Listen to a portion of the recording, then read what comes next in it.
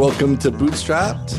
I'm Ian Landsman from Userscape, and I'm here as always with Andre Butov from Antair.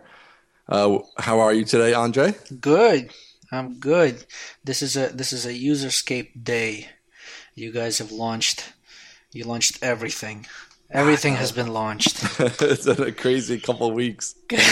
Congratulations to the Userscape guys, Taylor and Eric, and you and your wife and everybody for Snappy, bsnappy.com. Thank you, sir. With your one price plan, because apparently you guys are not smart enough to come up with the 3 or 5 necessary for a SaaS app. I know, we're already doing it wrong.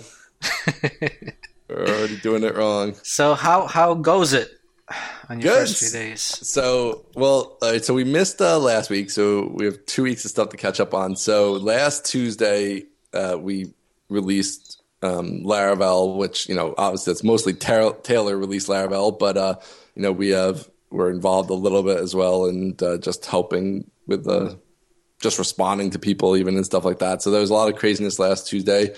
And then this Tuesday, about an hour ago, we opened the door on Snappy, and so far so good. So, I mean, it's always tricky with these things to keep perspective that, like, it's not about one day, and we didn't do, we didn't have any ads set up, or we didn't have really anything special set up at all. The only things I've done are tweet about it, and I emailed all the people who had been in the beta group just to let them know we were live, and just remind them to check it out if they hadn't been in there in a few months, since it's been in beta for, probably 4 months or whatever. So remind people to check it out if they haven't in a while, since we've changed quite a bit over the last few months. I didn't get that email. Liar. You didn't? No. You should have. I know. Uh-oh. I didn't. I wonder if it went to your spam. Uh-oh. Oh. I gotta check it out. Or maybe nobody got it. I hope not. I see people clicking through from it, so somebody got it, but I don't know. It's through Campaign Monitor. They might tier them because it was a fair number. I think it was like 1,600. I don't know if they released them all at once or not. I would think that many they would release pretty quickly, but maybe I'm not special. Maybe I deleted you out of there. I'm not special enough. All right. All right. So it's going good. I mean, the last week we turned on the billing stuff like a week ago, also just kind of hidden. It was there in a navigation menu, but it didn't highlight that you were on a trial, and we didn't really tell anybody. So we already had gotten a few sales from that, a few small sales, which is great. A few dollars in the bank. Jamie's looking forward to removing that 0 from our Snappy line in our QuickBooks file. So yeah, it's nice to get up off the mat there. And for the first time in Userscape history, next month won't start with the 0. I know. That's going to be exciting. You've been looking forward to that for like 8 years. I really have been. And it's now, see, though, what I have to do is, so we basically have 2 different back offices, one for HelpSpot and one for Snappy. So right. I need to build the unified one so that there truly is no 0. Because right now there'll still be a 0 in the HelpSpot one until we get that first sale. But yes, it will be nice knowing there's at least some quasi regular income. So we'll see. That's the thing with the SaaS stuff though, is it takes a while. So that's what I just try to emphasize, is that it's a long-term kind of thing. So, it's just going to be over a years as it builds up to where, what HelpSpot does. And HelpSpot, kind of cheats because it gets all its money up front essentially, and then just has some recurring revenue with support. So, when you're charging $15 at a time or $30 at a time, it takes a lot longer to build up. But I think it's good. And I think, it's going to, just by the initial people who did purchase and some of the feedback, I think it is going to reach a market of folks who HelpSpot doesn't serve, which is important, that we don't have 2 things that are, 100% identical. Obviously there's overlap, but we definitely don't want them to be identical. So I think it does that. And we had our first price complaint on Twitter, so I took that as a good sign that we weren't priced too cheaply. And we also got our first price compliment So we'll see how it all goes. That'll be fun to kind of play with that a little bit. It's a lot easier in this to maybe try some different pricing and things. So we'll see how that goes. Who was that? And was that Eric Sink's advice back in the day that you got the right price when you get just the right number of complaints? Yep, exactly. Yeah, he was like, if nobody's complaining, then your pricing's not right. Yeah. So that was good. But I think you touched on the pricing when we started. But basically, there's just one plan. It's $20 a user a month, and it's basically unlimited everything. And there's no different tiers or anything like that. And I just wanted to keep it simple. I mean, I went back and forth. At one point, we're gonna have tiers and this and that, but I felt like the product. Like, if we can't say that it's all about simplicity and then have this crazy, 5 tiers of, you got to compare across all these different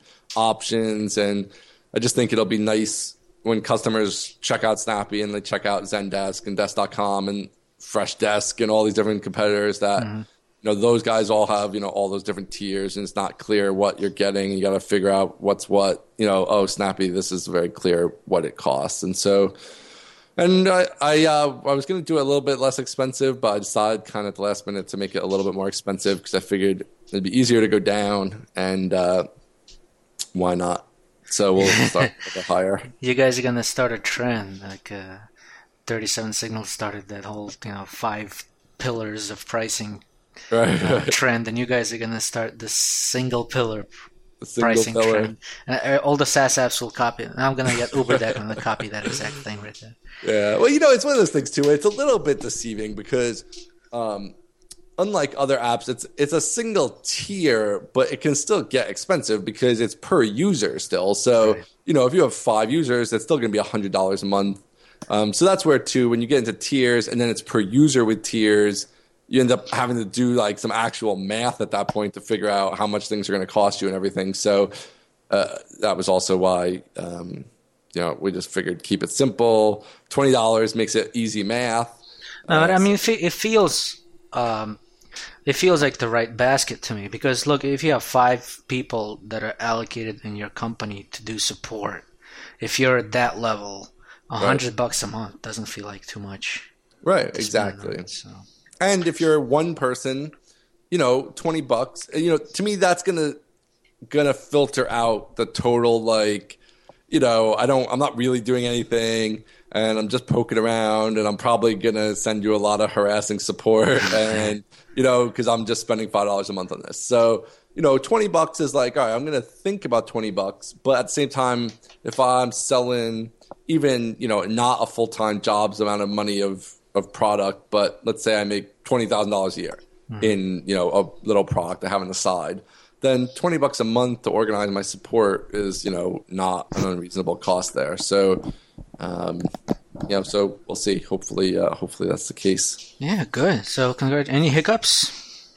Nothing crazy so far. With the app itself, it's been fine. I mean, I think there might have been one bug report so far in the app itself that somebody found. Nothing insane. The homepage had some CSS weirdness, which you reported one. Thank you. And that one is the most prominent. We've gotten a lot of reports on that with there's some social proof of quotes from people about Snappy that didn't line up correctly in some browsers. So Eric's actually working on that right now to get that fixed. And I think the homepage in general, there's some stuff I don't love about the homepage, but we just need to release it. And obviously we can iterate over time on it and try different things. And that's a nice thing too. I wanted to go with, it's very simple. All the information's just on the homepage. There's a pricing page, and that's pretty much all the pages outside of terms of service and stuff like that. So it should be pretty easy to maintain and change and try different things with, which, with HelpSpot, it's a lot more sophisticated and it's more towards enterprise customers. So we have 5 tour pages and we have article pages and we have the homepage and pricing page. And, it's a big website that is a total pain in the ass to manage and update and keep up to date and all that stuff. So that's another kind of lots of stuff about Snappy is a trial. So that's another thing that's a trial is trying to sell this kind of product with just basically a 1-page, 2-page website. So we'll see how that goes too. And the HelpSpot site, that's like the third or fourth iteration of it. I remember when I was doing the second or third iteration of the Antair site, I built it off of like the structure of the first HelpSpot site, right. which is, it was really text heavy. Yeah. So the Antair.com turned out to be really text heavy. But I think it kind of helped us because we were able to like sell a lot of like spam filters that people were searching for, who otherwise would have gone to like the App Store or something, and instead, because we were so text heavy and ingrained in Google for so many years, that right. all of that Antair stuff just popped up all over the place when you search for relative terms. Yeah, no, I think that's all. You know, it's funny how that stuff has all changed. It's gone from like those more text heavy websites to like now it's all image focused and like a couple words about each thing and you know, I think SaaS has a lot to do with that because it's all about just drive them into the app and get them using it as opposed to convincing them to use the app and then having them use it. So, you know, that's all experiment. I mean, the HelpSpot.com is actually being redesigned right now also. So that'll have a new look pretty soon here. You guys are going to have to hire full-time designers soon. I know. I would love a full-time designer. I think that before, like, we'll probably do that, you know, at some point here. I mean, not the next hire, but if Snappy does well at all, that would definitely be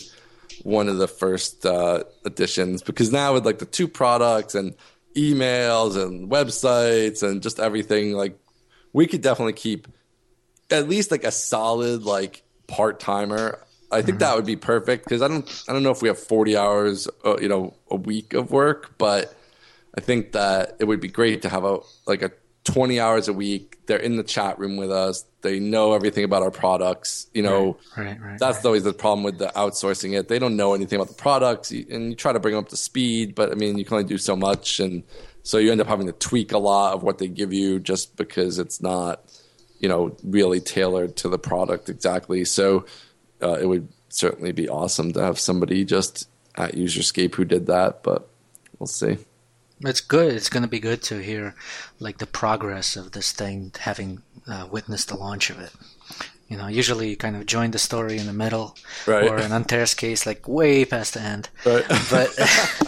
But with this, you kind of you're there for the beginning and get to see the iteration of the app. Yeah, no, exciting. It'll be cool too that we have this podcast now. So I'm pretty excited about that we decided to do this because I think it'll be cool that we got to do some shows, you know, before it, and then obviously through the launch here and over time and things we try and how it goes, and if it fails, that will at least be interesting from a show perspective, and if it succeeds, that'll also be interesting. So I think that'll be fun. And then, you know, in a couple months or weeks or whatever it is here, UberDeck will come out and we'll have that same kind of cycle with you as well. So I think, you know, we thought about that a little bit before we started this, but I think that we'll have a lot of similar challenges and things. So there'll be a lot of stuff to discuss. Yep. Now, Snappy is on Laravel 3 still? Nope, it's on 4. Oh, you guys are killing me. Yeah, so that was so we started on Laravel 3, and then so like I said last week, Laravel 4 came out, and 4 is a radical shift. And you know, so Laravel is a PHP framework for everybody who doesn't know, and Taylor Otwell, who built it, works with us at Userscape, and so 4 came out last week, and it's, you know, taking over everything by storm. So it's doing really well, and people love it. And so about like 2 or 3, I guess 3 months ago maybe, or something like that, I was like, all right, Taylor, we have to upgrade. And he was like, well, we can kind of run on 3 for a while. But I was like, no, we have to run our own app on 4. So right, because you're like, this is like flagship commercial product of Laravel now, right? Yeah, I think so. You know, certainly I would think the most advanced, or one of the most advanced, you know, Laravel 4 applications. So we upgraded it, which took, you know, it's nice that Taylor works with us. So, you know, that certainly helped. But yeah, it took him like a week or something like that, a little over a week. And we got it upgraded. And yeah, so it's on 4, which is great because as he's been adding stuff, we've been folding that in. And so we're on the latest and greatest. UberDeck is still on 3. And I don't want to switch to 4 because that would mean a significant, in terms of, you know, how tight my days are, significant percentage of my time spent on like no additional functionality, just kind of like refactoring before I even launched seems to be a bad idea. Yeah, no, I would absolutely agree. Like, I don't think there's in your case, there's nothing to really be gained by, changing it. You already got it working. It's already doing what it needs to do. So I think that definitely that would be the way to go, is just to stay with 3, which is still going to be supported, and he's still doing bug fixes and all that stuff. So I went to the Laravel website after 4 came out, and everything's changed, right? The UI is all changed. Yeah. And I'm like, where are the docs? I got to see where the docs are. And I looked at the docs, and of course the docs are all version 4. And I'm like, oh shit. Right. So then I'm thinking, nah, Taylor's smart. So I went and I looked at the download directory of my Laravel 3, and of course the docs are all built in there. So yeah, they're all in place. And I think if I could, let me just check quick. Let me just 1 second. And this happens all the time during the course of, since I started working with Laravel. Every time I need to implement this, I wonder if it has it. And then you realize that Taylor's thought of it months ago. And it's already in there in a more polished way than you could want. Yeah. Yeah, exactly. Yeah. So also just so you're aware, if you go to 3 spelled out .laravel.com, the docs are there too. Oh, subdomain? So if you go to the word 3.laravel.com, and the Laravel 3 docs are there, just in case you need it on the go or anything like that. Yeah. Plus, I think they're on GitHub or whatever, right? Yeah, I'm sure they're up on GitHub there too, in the repo. Good. Yes. What else? Right. We have at least 6 people who've asked to be guests or co-hosts or whatever we want to call them of this show. And so next week, if all goes well, if the biggest thing is scheduling between the people, right? Because we're all superstar busy developers. So the biggest thing is scheduling, and if we get everybody scheduled, we'll have Carl from DNL Omnimedia, which is a consulting company, consulting software company, and your cousin. That's right. And keep it in the family for the first guest show. And my client for the past year. So they run a successful bootstrapped consulting software company with employees and all that. And he's going to be on, and Chris Hawkins will be on. He's also a consultant. Software company, has been running it for a decade now, also successfully. And so both those guys will be on to talk about does bootstrapping apply to consulting? I guess it does, right? You just kind of take a different route. Yeah, I guess it does, right? I mean, I don't know if the term technically applies, but I think the concept of what you do to get started totally applies, right? Because nobody's given VC money to start, consulting firms. So I think, but what it takes to get started, and at least a fair number of the same challenges are there, I'm sure. So right. So both those guys will be on. We're going to talk to them about running a successful bootstrapped consulting software company.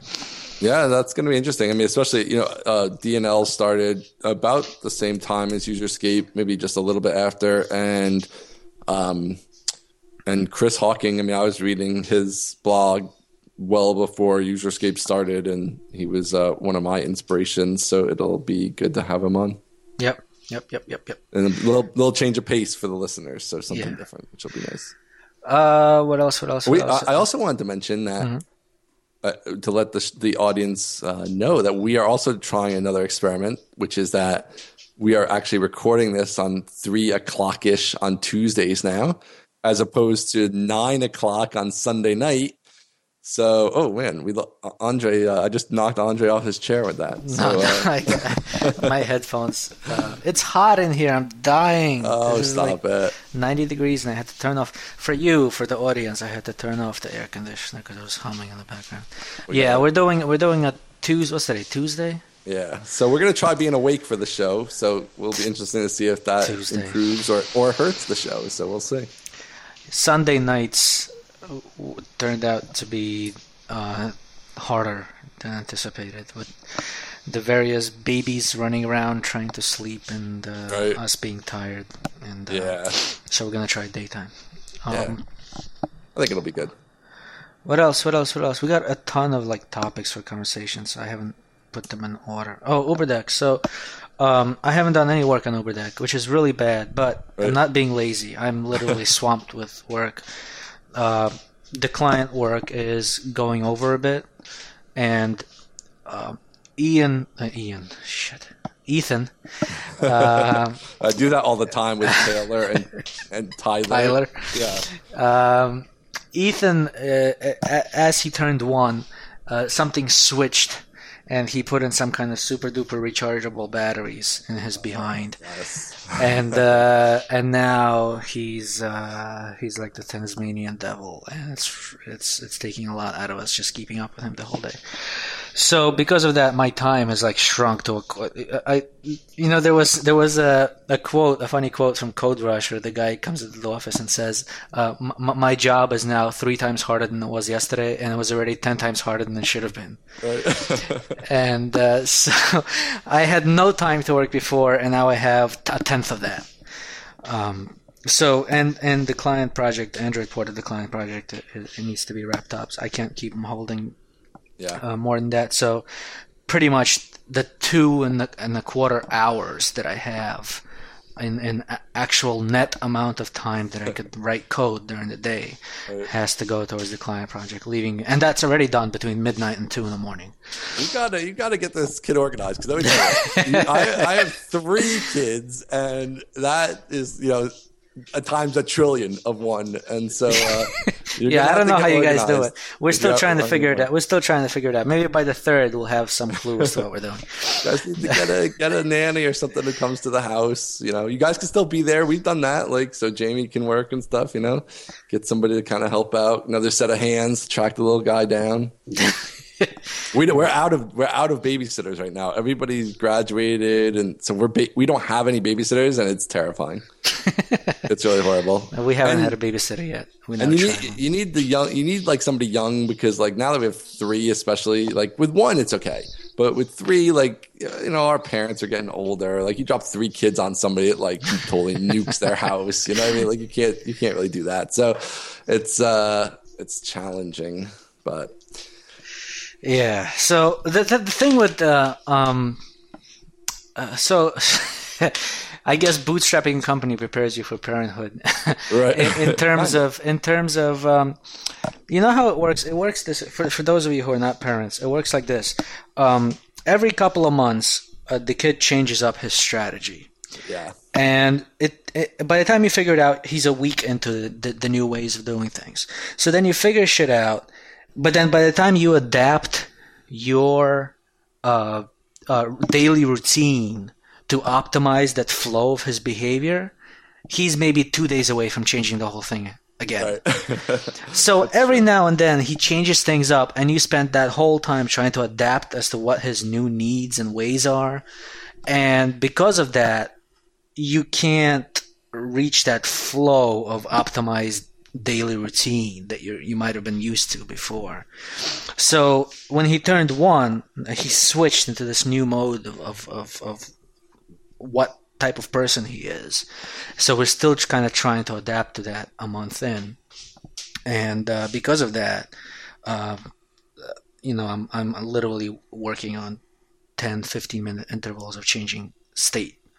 So it's really hard to just kind of sit down and write code in that type of context. So eventually I'll settle into a new pattern where I'm optimized for maybe, actual 5-10 minutes of development time every 15-20 minutes. But then it's going to be 2 days away from him changing state again. And I'm going to have to restart with a new pattern of behavior. So that's what parenthood is like for now, from my perspective. I mean, you have insights that I don't have yet. Not really. I mean, that's pretty much it. You're just along for the ride for the most part. They're, especially the boys. I mean, my daughter is only 2 months old or whatever here, so she still has the curveballs yet to throw. But the boys they're tough, especially once they get to walking good and they can really get into serious trouble. Then that's what they do. So there's not really any way around it, I don't think. I don't really have any answers. So after 7 years of raising boys, I still don't really know. They like to get ruckusy. It's sometimes good to wear them out a little bit. So do some like serious wrestling or other activities of that nature. I know you were trying Little Gym or something like that. That was good. Yeah. We did Little Gym with when they were littler. So that kind of works good. Although it's only usually once a week. So it doesn't really, you really got to get in there like every night and beat the heck out of them. And then like they get tired, and then that usually at least helps. I'm actually the Little Gym and the Gymboree and places like that. The fees they charge are. I have the theory that it's mostly those activities that they have, the scheduled, the predefined activities. Right. The instructor blows the whistle, and now you're all running in circles and stuff like that. Those are there to kind of justify the fact that you have a fee, and so they have to put in some sort of an organized activity set to justify the fee. But what I'm really looking for is more like an informal play date with like other adults in the neighborhood, where I just want him to sit, and I don't care if he's doing jumping jacks and twirls. I want him to talk to other babies, and I want him to socialize and share and learn how to not poke them in the eye, type of a thing. Yeah. And they don't really have those, because everything they're not going to charge you $200 a season to put babies in the room and have them sit. No, right? Yeah, they definitely don't do that. So what I want as a customer is something that doesn't exist as a business, because I guess the business doesn't feel right justifying just selling a space and a time. Well, I think that's called a park. You got to go to the park. You live in a populated, densely populated area. No, I don't. Parks. No? I live in Levittown, suburbia of Long Island. There's you have to get lucky with the time of day that some family chooses to bring their kid out to a park. Well, the upside of those other places is that I know one of Tyler's best friends, who doesn't go to his school either, actually, he met through, I think, Little Jam or one of these things. And so, you can actually make some acquaintances that way, which is kind of handy, especially with the first one, where you're not hooked into schools and all the other stuff. So you usually don't have a lot of other people that that have, 1-year-old kids or whatever. So that can be good. But yeah, no, actually that place, Little Gym in particular, is kind of a ripoff, because back in the day with Tyler, it actually was all right. Like the instructors were actually real instructors, and they did real things and engaged the kids. But now it's all just like a tape. So they just like push a button, and then it just plays like some voice, and it's a weird ass voice. Like it's some guy out of a space movie. Like I went with Max like recently, and like who is this weird space guy that's like doing the Little Gym thing? Like it's so weird. And so then like the physical human's just there to like maintain law and order, but doesn't really actually even do much at this point. It's very odd. I don't know. It's like you couldn't have like this person just like do these things with 2-year-olds. Like you actually needed to optimize that. Optimizing costs. You reminded me of the Simpsons episode where they were lined up for lunch at a line in cafeteria in some place, and the lady serves like a slop of food on a plate, and the kid asks, "What is this, gruel?" And the lady goes, "No, this is imitation gruel." That's good. Exactly. That's exactly what it is. That's too much. All right. Kids. Well, I love how we analyzed the business of Little Gym, so we got that thing. I got to try out the Gymboree. The thing about the Gymboree that kills me, and this kind of has to do with focus of business, I guess. But I don't know what they were first, whether they were a place like Little Gym or whether they were a clothing store, but now they're both. And it really bothers me that they're both. I've never been to one, so I haven't seen a Gymboree. That sounds terrifying, though. No, it's like if you Google Gymboree, and they'll tell you, oh, there's one at a mall. But that's not really the one you want to go to, because that's a clothing store, Gymboree. And they're the same exact company. They are the same company. Right, except one sells clothing and the other is a place where you dump your kid.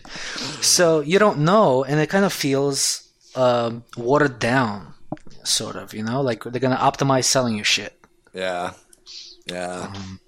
So here's the brand. Here's a startup idea for those of you who are looking for startup ideas or whatever. Make me a website. Make me a JDate for 1-year-olds. What about Meetup.com? Maybe Meetup's got something for you. Yeah, except if I'm going to go to one of these places, I'm going to say, we're a couple and we're looking for another couple to talk with. I'm not filtering those responses. So You need a dedicated solution. You need a dedicated solution for a J-date for 1-year-olds. That's right. Curated and background checked and all of that. I like it. That's not bad. People pay for that. You know, mothers and parents in general, new parents, like they pay for stuff like that. And that's a big industry. I just was reading Inc. or one of these things where it was like, births are down like 10% or something, like the most in decades, but spending on children is up like 3-something%, billions of dollars. So apps and things in the children parent space is probably actually not a bad idea. How much of all of that Inc. stuff is applicable to the daily life of a bootstrapped entrepreneur? Because it's either so generalized as to be useless. Like, oh, these 3 awesome games are great for your kids, and it's like Angry Birds and Tetris and Sims or something. So it's either completely generalized recommendations that are totally useless, or it's what was my point? There was a complete opposite of that. Or it's completely like a trend that's beyond your reach. Like it's not applicable to your business at all. Right. So none of those kind of 5 steps to making a more solid business Inc. magazine article ever seem to be applicable, even though they're kind of interesting to flip through when you're bored. But I never gotten a piece of really solid, interesting, surprising advice from those types of businessy publications. Yeah, I mean, I don't think I've ever, not that I can recall, I've ever like taken the magazine and been like, okay, I need to go sit down on my computer and implement or buy or whatever this thing is that I found here, because it's like, yeah, I mean, I think it's like 90% entertainment just because the business stuff is interesting to me, and it's not even 10% useful, but it's, you know, it's like 2% useful. It might be useful if I was more like thinking of businesses, because then like sometimes they have some interesting numbers and stuff. Maybe it could give you some ideas on like what areas are, you know, hot or have some potential. But yeah, I don't think there's a lot in there that's like really, I'm not even really sure who it's for, because it's not for us. It's not for VC people either. It's not really focused towards them either. It's not really focused that much on like build something big that makes no money. Like, it's not really focused on that. So I don't really know who it's for. I guess it's for like those nebulous, like small, medium-sized businesses that are just like out there that, you know, are kind of faceless. They do a lot of business profiles. Like this lady had a great idea for a startup business, and now she's making her first $10,000 a month out of it or whatever. But I remember reading one a while back. This was years ago. And it was so stupid that I still remember it to this day. It was some lady who started a business where she rented dogs for the weekend. Because if you don't have a dog, or if you live in a place that doesn't allow dogs, and or you want to expose your kids to animals or something, she will rent this poor fucking dog. It's a prostitute dog. That has to be schlepped around. It's like one step above like a traveling petting zoo that goes from birthday party to birthday party, with the poor sad ass llama in there.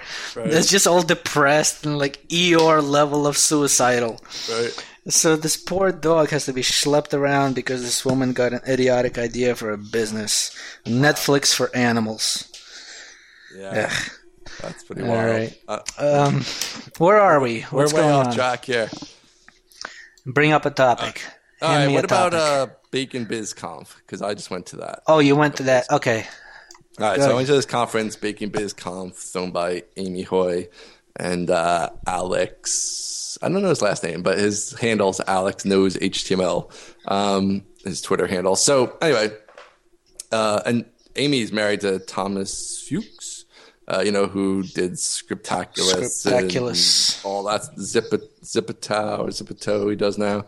So, JavaScript guru. And so they're kind of big in the bootstrapping world and writing articles, and she does some different like training classes and things of that nature. So they're trying to get, I guess, I mean, I assume there's going to be more than this one, kind of a series of conferences going eventually for people in the bootstrapping world. And it was interesting. It was 2 days.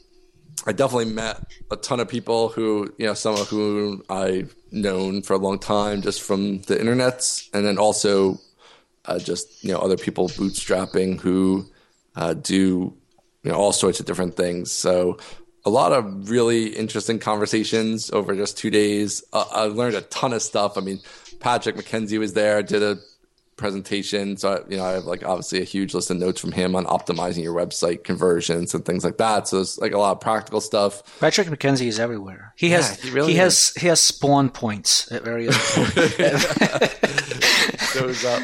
He just shows up. That's the beauty of if you have the successful SaaS business is that you can just fly around and do these things. And I mean, so many people, there's one guy, a fellow from bidsketch.com, he's like, oh yeah, I work an hour and a half a day. I'm like, an hour and a half a day? That's that's like what I work over lunch. I work an hour and a half and half an hour. Exactly. But so much good information, and I should write up some of it definitely at some point. If you search on BaconBizConf or the hashtag on Twitter, actually, I'm sure you'll find a lot of the specific points. But I mean, I don't want to go through that kind of level of detail right here. But you gave a talk, right? Yeah, I gave a talk. What'd you talk about? It was just a lightning talk, just 5 minutes on 10 minutes on Dribbble, which is a site for designers to share things, a social network. And basically what we did is, so we obviously had Focus Lab, Design, Snappy.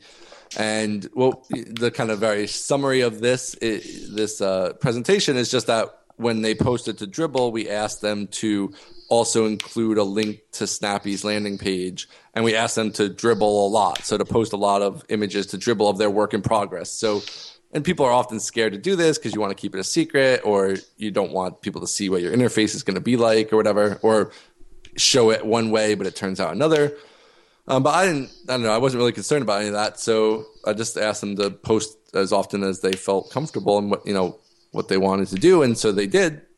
And through that, we basically, built up a mailing list of about 4,500 people to be, in the beta in one form or another. So, so it worked out really well. It's also one of these things that's a really unique. It's kind of a total win-win because we got, a lot of people involved in Snappy and who know about Snappy, and they, enhance their standing in the Dribbble community and the design community in general by getting to show off their work, since so often designers get hired to do projects and they're not allowed to show off what they're doing. So they might be doing excellent work, but they're not allowed to show while it's in progress, almost never. And then also, even when it's done, oftentimes aren't really allowed to share a lot of it. So it was great to let them do that. And that's actually one of the, I think it's basically the top way they get customers at this point is through Dribbble. So it's been really good for their business as well. Not, I think us, we've helped them, but also I think in general they've been posting a lot of their projects to Dribbble, and so just overall it's been great for them as well. So it's really a win-win. And using Dribbble is one of those you zagging when everybody else is zigging. Ian Lensman insightful things that just works out great. Yeah, I hope so. Every time you do one of these, it should be written up and studied in business school. I think there was people there definitely really liked the idea, and I think there's different levels of success it might have. So I think it's been worth doing up until now, pretty much no matter what, because it's essentially free, right? We were paying them to design this no matter what. So any benefit out of it is a 2-for-1, where we were getting something for nothing, essentially. So, and just having that many people use the beta is great. And we found a lot of bugs and fixed a lot of things. So it's already paid off just in that way. And then from here, it'll just be interesting to see, do a reasonable number of those people convert into paying customers?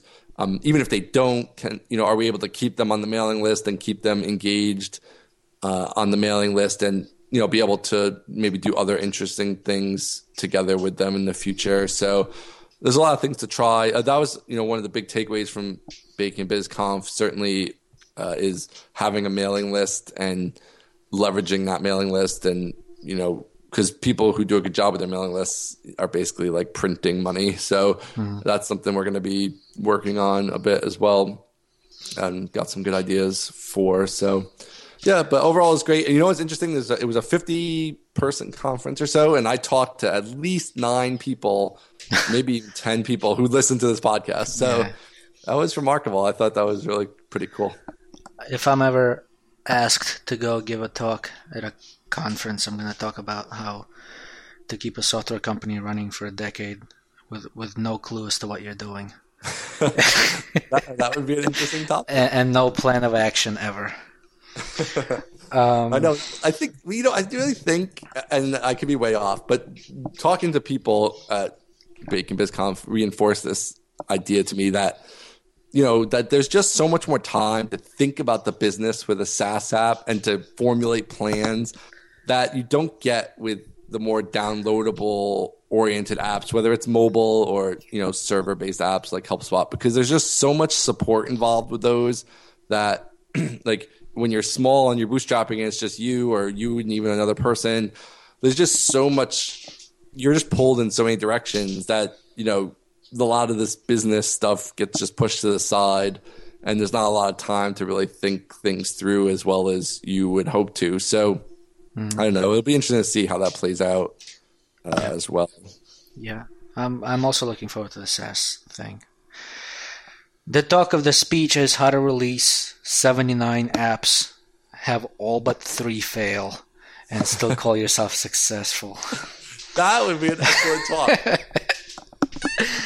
See, I wish you had had that. You should have come down there. Nobody invites me to talk because they're all afraid I'm going to depress the shit out of their audience. Listen, you don't get invited. You just offer yourself up. They didn't invite me. They said, "Does anybody want to do lightning talks?" I said I'd do one, and they let me come down and do it. No, I have to be asked on my throne, on one knee. I need a special invitation. When your mother tells you what, you need a special invitation to dinner? Yes, I would like to be especially invited. What's next on the list? We got a ton. My eyes are crossing. There's like a million things here. Plus questions from Twitter people. We're not covering any of that yet. We're not covering any of that because I heard a horrible rumor on Twitter, and I'm hoping that you were just being funny. About what? But you said on Twitter that you have switched over to using Windows 7 from me? Now I'm hoping that this is just, you being funny, but I want to. So switching is a.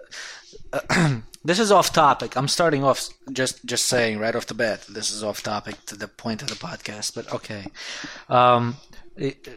Switching is kind of like a weird thing because it's not like I was using Mac exclusively. I always have. If you go to my website, there's a recent screenshot of my rig.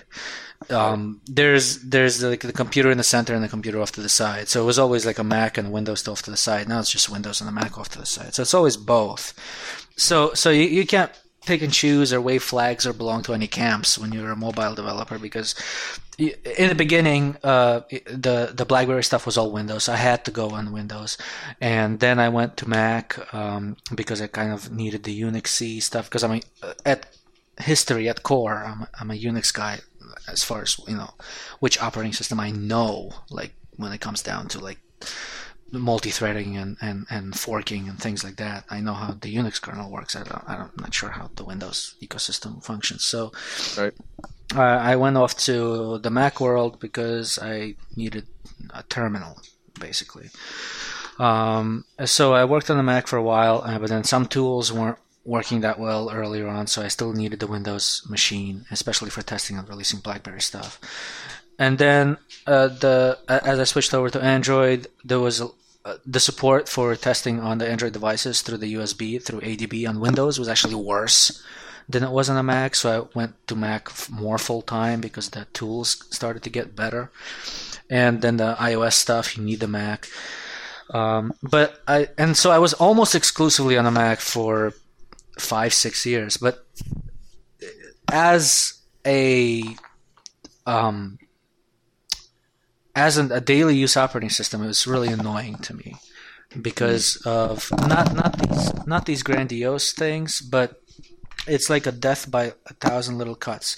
For example, the mouse movement on the Mac is, I think this is even documented, it's almost like moving through molasses. It's not an acceleration algorithm that a lot of people think that it is. So the mouse acceleration curve is the algorithm by which, when you move the mouse, the curve by which it arrives at the point where you move it to. Those could be tweaked. This isn't that's post movement. I'm talking about pre movement. There's a delay, a hesitation between when you move. It's not noticeable unless you kind of pay attention to it over time, and especially when you use the system the way I use it, which is I have one mouse and one keyboard synced up with this open source thing. I think it's open source, called Synergy, which allows you to use one mouse and one keyboard across multiple machines, multiple operating systems. Sounds like that's the problem to me. No, it's not, because I actually did the test where I turned it off and I went straight directly to the machine. So when you wind up using both systems on a daily basis, you do notice that there's a slight delay in the way the mouse starts off moving through the Mac desktop and the way it moves through the Linux or the Windows desktop. And I actually went through a bunch of these third-party software tools. There's one called Smooth Mouse or something.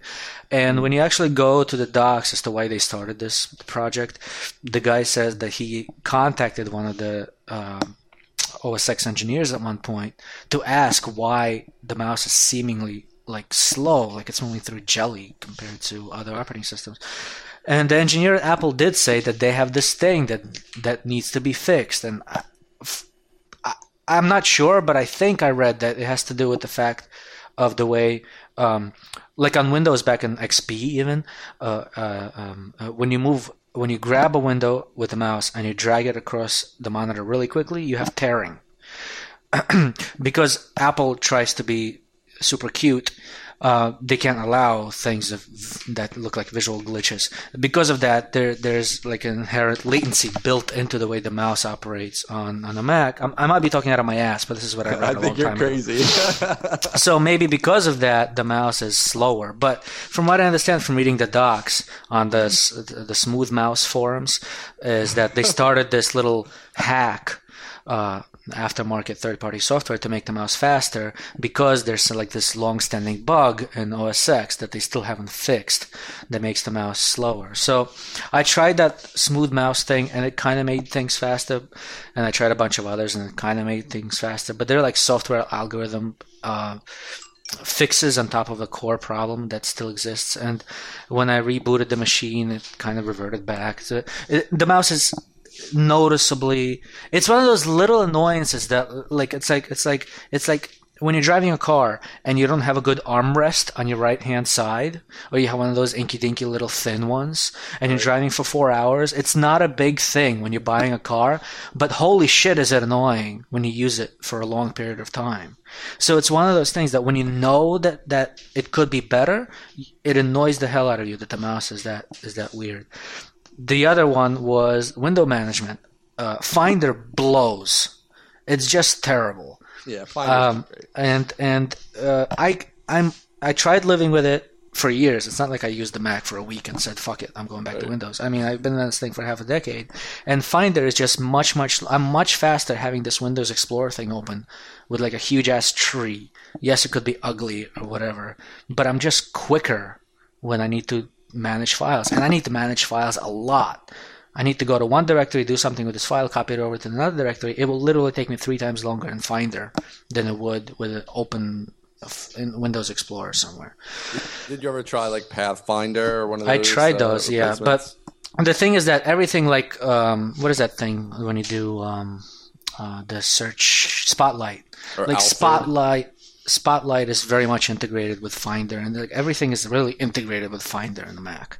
So all of those third-party things, you have them open, and you almost have to consciously go into that one and use it for file management instead of like the built-in one, which tries to surface every time you need to do something naturally. So you could try. Have you tried Alfred? I mean, I mostly use Alfred actually. No, I haven't. Alfred's pretty good. So but that's two. I've never seen this mouse thing. I think it's something with your particular computer. I mean, I've had Macs for over 10 years. I've used them every day for 10 years. I've never seen this. Well, I use Windows and Mac at the same time, and I have for years and years. So I've noticed it. Maybe you need a new computer. Don't you? Your Mac's kind of older, right? Maybe it's just not. No, it's a brand new Mac. Systems. It's a brand new MacBook Air, and I actually just started noticing it after I got the MacBook Air. Oh, maybe the Air is the problem. You need something with more heft. You're trying to do too much with that little Air. You got to get a real man's computer there. Okay, so let's go in there. What the hell are my options now in the Apple ecosystem if they're no longer supporting proper desktop towers that I could overload with 32 gigs of RAM? What the hell am I supposed to work off of? The MacBook Air, the Minis, or the MacBook Pros, or the fucking iMacs, which is just pathetic? I do everything on Retina MacBook Pro. I'm not spending $3,000 on a machine again. Well, if you got a desktop tower, it'd be $3,000, more than $3,000 for a Mac tower. But I'm not getting a Mac tower. They're not supporting the damn things. They couldn't care less about them. They're going to come out with a new one. They're going to come out with a new one. So if they come out with a new one, that's totally awesome. Are you going to get that? We'll see. You'll consider it? Considering that I just put together a machine with like parts for like $400, that beats the crap out of it. So, by the way, highly recommended to put together your own machine. It's not the way it was in like '95. If you could put together a Lego set, you could put down a machine. I do kind of miss that aspect of computers because in the Apple world, that's there's no real, you can't really do any of that stuff. So I do kind of miss that. When I was like 10 years old, looking through Computer Shopper and picking out parts and all that stuff. Yeah, and there's websites now that you could go to and you could configure a machine by saying, all right, I like this part. Now show me all the parts that are compatible with this motherboard, type of thing. Right. So you no longer have to worry about whether, this card will fit into this motherboard or whatever. They've taken really all the fun out of it. Yeah, I'll link to the website. I'll link to the website in the show notes for that site that lets you pick parts and see what's compatible and what isn't. There's other things. My DOS keyboard, all the keys are all mangled and needed to be remapped, and I never really got used to it. And I think I converted you to Mac, didn't I? You did back in the day, yeah. Oh, man, I've lost one. I've never lost anybody before. I'm going to take this as a personal challenge. The thing is that I never used Windows 7. I was off of Vista, and I kind of put together this computer. I put Windows 7 on it, and I kind of like it. I'm definitely faster. It's not because of the mouse. I think it's more because of the window management that sucks on the Mac. That's much easier on Windows. And I think because of the Windows management, I'm actually much faster on... it's the Laravel runs, PHP runs. I have Apache on my Windows. There's like no difference at all except for flag waving. That's all the fun. Yeah. Somebody on Twitter said, right, we were talking about turning this into a Apple podcast. We can't turn it into an Apple podcast if you're on Windows. You know what the extreme flag waving gets you? It makes you into Richard Stallman. That's what you become. I don't know if it takes you that far. You think it goes all the way back? That's the inevitable conclusion to belonging to a camp is you have to run your own fucking bootloader because you don't believe that the one that comes with the computer that most people don't even exist is not completely free. That might be a little bit of an example. You might have got off the deep end there. You become Karl Marx and you let 3 of your children starve because you don't believe in going to work for the government or for the big corporations. Well, why don't we pick? Unless you have something else on this, why don't we pick a couple questions and we'll wrap up with that. Well, how long are we running on for? I'm like raving and ranting. I don't know. We're still under an hour, so okay. We're okay. Somebody invite me to go talk at your conference. I'll make an ass out of myself. And, hey, I can make that happen for you. Are you serious? I know somebody throwing a conference. I'm sure I could get you in there. I don't have any topics. I'm seriously just going to depress the fuck out of the audience. That could be your shtick. I'm going to get you in this conference now. Now it's I'm gonna make sure I follow Patrick McKenzie. And I'm going to say, just as useful as he was, that's how useless I'm going to be in my presentation. You could be bookends? I'll be the bookend, yeah. All right. So one thing that I've been working on for the past week amongst going to conferences, and actually, I didn't even tell you about this. I don't think I went to the beach for exactly one day. After the conference, I went from Philadelphia to Poughkeepsie, New York, to Long Beach Island, New Jersey. Whoa. On one day. That was crazy. And then we stayed there for 18 hours, and then we went back to Poughkeepsie. So for people who aren't familiar with the geography, that's like 7 hours of driving that Saturday, and then another 4 the very next day around 2:00 when we left. That must have been some beach. It's a nice beach. They've actually got mostly destroyed during the hurricane. Like That's terrible. The beach, the town, the whole thing, and this is a place we go fairly often in the summer, and they've actually like totally had it cleaned up. It was amazing. I mean, there was some houses still being rebuilt and stuff, but like the beach wasn't as big as it was, like deep, but I mean, it was still fine, and there was no garbage or piles of broken stuff anywhere. I mean, they've actually got it all restored. So that was in Beach Haven, New Jersey, and it is a nice place for families there. But but just a day of listening to the ocean the night before, get our feet in the water a little bit, and a little relaxation before the storm, if you will. So. But what made you choose? There's like a million beaches between Poughkeepsie and Beach Haven, New Jersey, isn't there? There is kind of, but here's the thing. So if you go on a weekend, anything north of there basically is just like a bajillion people from New York City who just invade it. See. So you kind of have to go far enough south where between local New Jersey people and New York City people, it's not just like you laying on a towel with 4,000 people lined up right next to you in any direction. So Long Beach, and I don't like those the more northern beaches are like have boardwalks, so they're a little more like cheesy commercial kind of thing. Whereas Long Beach Islands, there's no boardwalk. It's just a nice beach. It's much more relaxing. You're not packed in there like a sardine. So it's worth the extra hour on the road to go there most of the time. So there's not as much traffic. Like when you branch off the Garden State Parkway to go to one of those other beaches, I mean, you'll spend 4 hours just on the access road to the beach because there's just like so many people trying to get in and out. So we just go farther south, and that works out good. So yeah, but so we did that. So that was crazy running around. But it was good to just get away for half a day, basically, and hear the ocean. And then, had the release. Right. So at the release. So what I've been working on the week up to the release was implementing metrics. So one of the obviously kind of nice things is that you can track. You can track conversions on the other website as well. On any website, but. I wanted to be more formal about that, about tracking the funnels, and about also, when people actually go into the app, when they actually start using the app for real, so that we can see some actual like conversion data and figure out what's working and what's not working and how we can optimize things and all that. So I've been spending some time primarily with Mixpanel and Kissmetrics.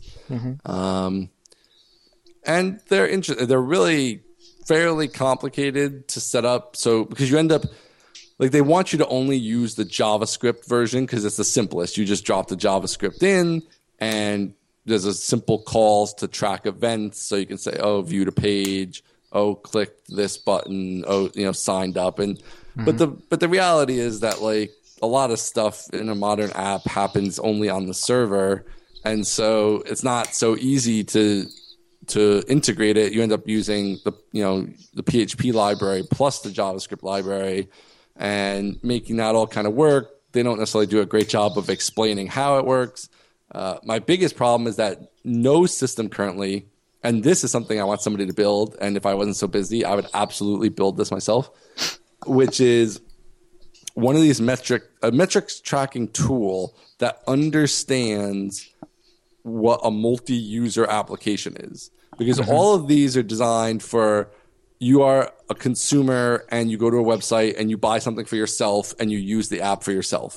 And they aren't designed for you're a guy, a person. You go to a website, you find a product, you buy the product, and then your whole team uses the product with you. And the team is doing different things, and many times the person who finds the product may not be the one who buys it, or the person who buys it may not be the person who uses it. So there's all these different factors that all these just totally punt on and don't use at all. And you end up with big trade-offs of, if I treat a person, quote unquote, as an account, which is what I ended up doing, there's trade-offs because you don't really then know about individual people. You only know about accounts, which is still better than the alternative, which is you only know about individual people and you don't know anything about accounts, or at least not much about them. And it's hard to pull out meaningful data for an account-based application like that. So that's tricky. In the end, I think we're going to go with Kissmetrics, although their salespeople are kind of annoying me, but mostly it's definitely a high lock-in product. So once you have it working, it's a real pain to kind of switch it out because they each have their little idiosyncrasies of how things work. So we'll probably stick with Kissmetrics. But so far, I mean, it has already been interesting in terms of some different data. And obviously after today, I'll have actual real data of people just coming to the homepage, and signing up and going from there. So that will be very interesting, hopefully. I've used Mixpanel a couple of years ago. Well, I think they were still in beta or just came out of beta. It was a stage where they were offering a significant use of it for free, up to a certain number of pings or whatever. Right. I liked it. I didn't use the JavaScript. I used the server-side PHP. I wrapped it with my own calls, so it was just this event fires type of a thing. Right. And from what I remember, they have a way of you to just send arbitrary values over on which to pivot. So you could do a hash of an account, and then you could do a hash of a user, and then you could send both of those values up. And then when you're looking at the reports, you could pivot on those two values across some thing that you're tracking, and you could certainly segment that and view it every which way you want. I really liked it. They do have that, but there was something where some of the reports didn't seem to work right. It could be, it could be that I'm totally wrong. And if you just send in the additional properties, that you can make it do what you want. So maybe I am incorrect. I mean, I know you do that, and I tried that, and it didn't seem to work the way I thought it would. But also, the interfaces are a little bit funky, so it might just be that I'm not knowledgeable enough in them yet. But I also never used it with a single-page JavaScript app. You guys have complexities that that's I true didn't too. have. That is, there are some complexities with that. All right, so let us know how the Kissmetrics things turned out. I'll probably start off with Mixpanel actually for Uberdeck, just because I've worked with it before and I have no comparison points to force me to switch to anything else right from the start. They do have, what I did like about Mixpanel is they had some cool stuff with now if you want to do basically like follow-up emails, so from the point the person signs up, you then want to send them something 2 days later and 5 days later and 40 days later, then that's all built into it, so that's kind of handy. Alvin from collectors.com is very big on that. He said it was significant leverage to his revenue when he does these sort of he calls them autoresponder, but I have an app called autoresponder that does nothing of the sort. It's completely different functionality, but I guess he's on I forgot what he doesn't use. He uses one of these really expensive alternatives to Campaign Monitor. I forgot what it's called, but they run like a whole drip thing for him that sends out based on certain variables campaigns to certain segmentations of people. Like his stuff runs like a machine. Yeah, so I want to get into at least some basic follow-up emails, and then from there maybe try some different things. Cool. All right, what else is going on? All right, we should do at least one of these questions. Pick a question. We got so many questions now. We're going to have a whole show for Twitter questions. question? Yeah, try Twitter question. All right, we got questions from Mike Jones. We got questions from Neil O'Brien again, I think. Oh, he just wanted us to talk about Laravel 4. We did, so there you go. We got questions from Ryan Tablada. Sorry, I butchered your name, Ryan. Hazel Carrick. I don't know. Blah blah blah blah blah blah blah blah blah blah blah blah. Any suggestions for? I'm just gonna go from the start. Any suggestions for writing a book, tutorial, or screencast? I haven't done. Okay, I wrote a book, but I don't recommend anybody write a book. I've never written a screencast or a tutorial. Well, I mean, I've written ad copy and manuals, but it's not the same, I think. I don't know. Go look at what Amy Hoy is doing. She's big on the screencast stuff. She does good stuff with that. Yeah, I would say like there was a lot about that stuff at Bacon Biz because there's definitely people doing really well with that, like self-publishing and stuff. I mean, I'm not in any way expert on it, but there's a book out. The guy was there giving a talk. The guy's name is Nathan Barry, and his book is called Authority, I believe. And it's basically just about how to like set up a mailing list and, you know, write about a topic and create an info product, as apparently they're called in that world, and you know, basically sell it. So yeah, everybody hates that name. Info product. It's like lifestyle business. Right, exactly. So that's horrible. I guess Patrick McKenzie said he calls them prepackaged consulting, which, you know, is kind of a mouthful, although is somewhat nicer. But anyway, so I would check that out. That's all I know about it, and it looked really good. And what they were talking about, everybody seemed to really know what they're doing and doing really well with it. So I think it's an interesting topic. We had a couple guys in the Laravel community who wrote what I call ebooks around Laravel 4, and I know they've both done really well. I mean, I think they've sold probably at this point over $20,000 worth of books, and it's nice when you just make almost all the profit yourself instead of sharing it with the publisher and everything. There was one presentation at the conference where a lady who does cookbook publishing, and she was already a published author with these cookbooks. Like, I guess she's done 4 or 5 of them, but she only gets $1 a book. So she sold 150,000 books, and she's made $150,000 over like 4 years or something. And meanwhile, like, her publisher, it sounds like a small publisher, has made like a boatload of money. He bought like a second house. So, he's making all the money. And so she said, so now she actually, it's kind of interesting. I don't know if she's written actually a full ebook, but what she's done is she's made a subscription business out of meal plans. So like every week she'll send you like meal plans based on her cookbooks. Mm-hmm. And so with that, she's already made like whatever, hundreds of thousands of dollars or whatever, because she had all these people who love her cookbooks. So she had a big base of people who know her. But she can keep all the money instead of giving it to middlemen and things. So, man, I love those quirky, sassified things. Like, there's a company that will send you. There's a company that'll send you underwear on a monthly basis and socks and ties. And I just heard about another one that'll send you a toothbrush every month. Oh my god, the physical world meets. Oh my goodness. Because men don't go out and buy socks and underwear and shirts. So this company will send you a package of 3 underwears, 3 socks pairs, and 3 shirts every month or something like that. I don't know. There's something cute about that. That is good. I'm gonna have to check that. I'm gonna have to find that link. I can use because the trip to Target is just too much. Yeah, it's killing me. Oh my god, my UPS man, it's ridiculous. He's like, this is a funny, since this like shows all like anecdotes and random personal stories. The UPS man who delivers to our house also delivers to my mother-in-law's job. Mm-hmm. And she was here the other night, and so she answered the door while he was knocking, and so he knows we're all connected.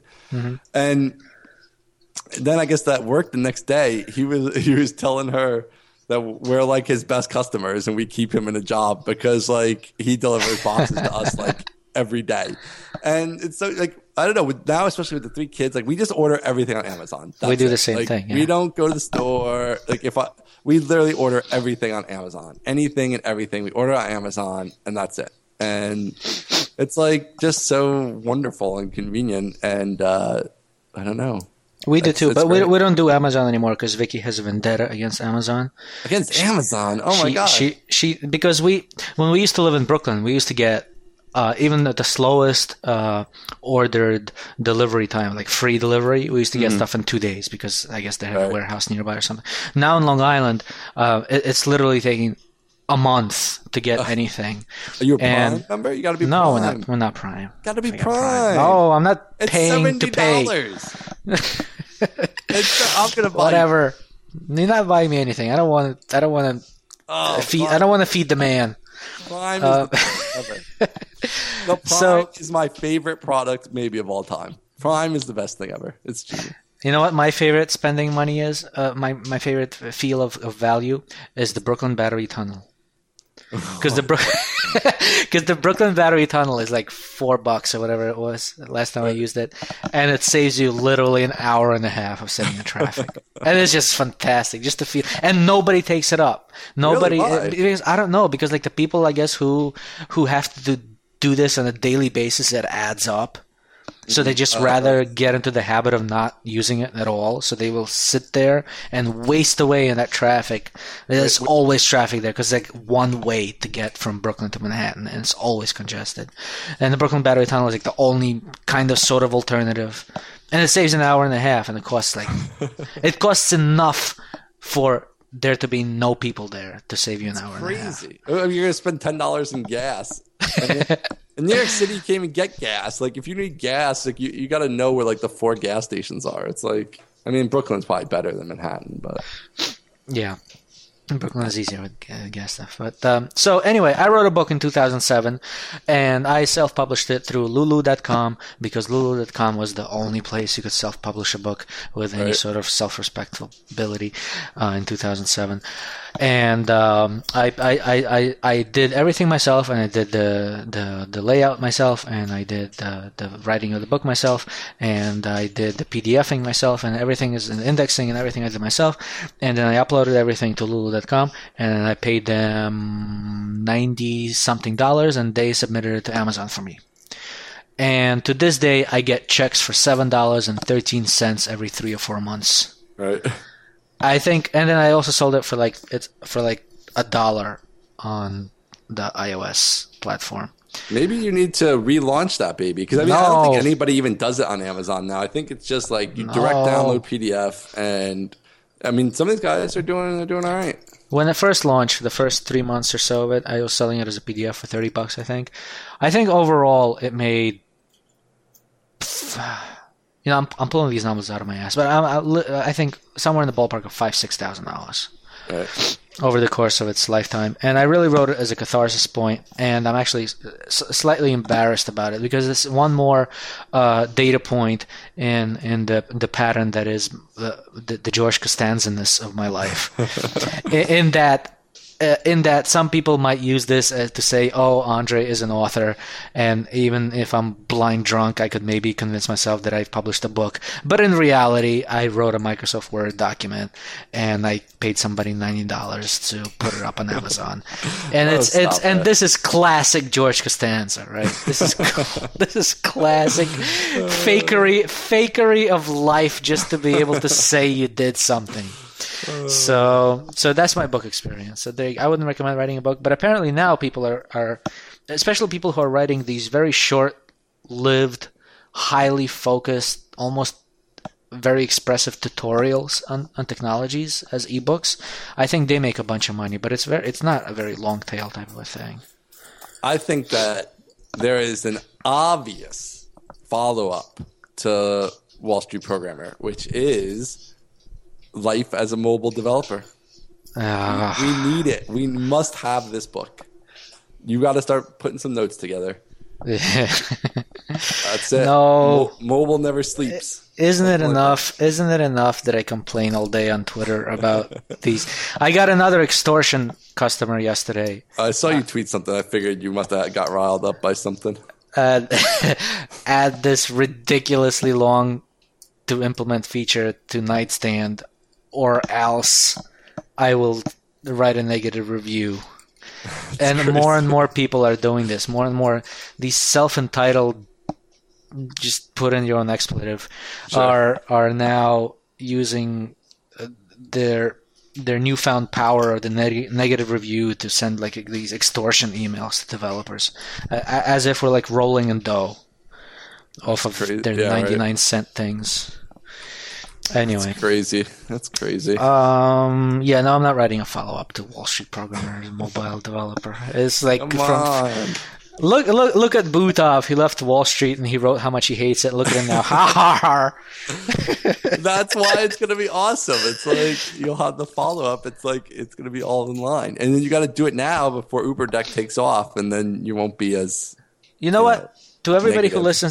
who listens to this podcast or to the other podcast with Gavin, if there's anything to be learned from all this bitching and complaining that I do, is that even though I'm bitching and complaining, and people are passing me by in the success ladder, and some people are falling to the wayside and not being successful, with all of that, I'm still able to be independent since 2005, and I never had to go back to work, and I could support a family, and I own a house, and I have a child, and nobody's starving. So there you go. And I think it's that's all true, and and I think it's patently obvious that you are not capable of working with other humans at this point. So it's a good thing that that's the case. And I don't know what you'd do. Well, we're going to have to ask Carl, because I'm technically working for him. That doesn't count. That's not the same thing. All right. I think we got to end right there. I'm sorry, guys, that if we didn't get to a ton of stuff, but we'll get around to it eventually. I promise. Well, doing a show a week, we need a lot of content, so it's good that we have a little bit of a backlog. We don't want to be scratching for topics every week, so it's good. Yeah.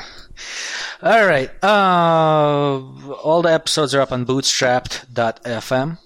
I think we're still on iTunes. We are. We got enough ratings now that we're our ratings show, and we're 5-star, whatever the most stars are. We got. Are we? So, I haven't even looked. So keep rating us. I just looked at the other day while I was traveling. So awesome! Thanks. Rate us on iTunes. Yes, thank you so much. So all the episodes are on iTunes, bootstrap.fm, and our Twitter handles are on the bootstrap.fm to send us whatever you want to send us. And we'll be back again next week. Right? Yeah, absolutely. We're back on schedule now. Thanks for listening, guys. All right. Bye. Thanks.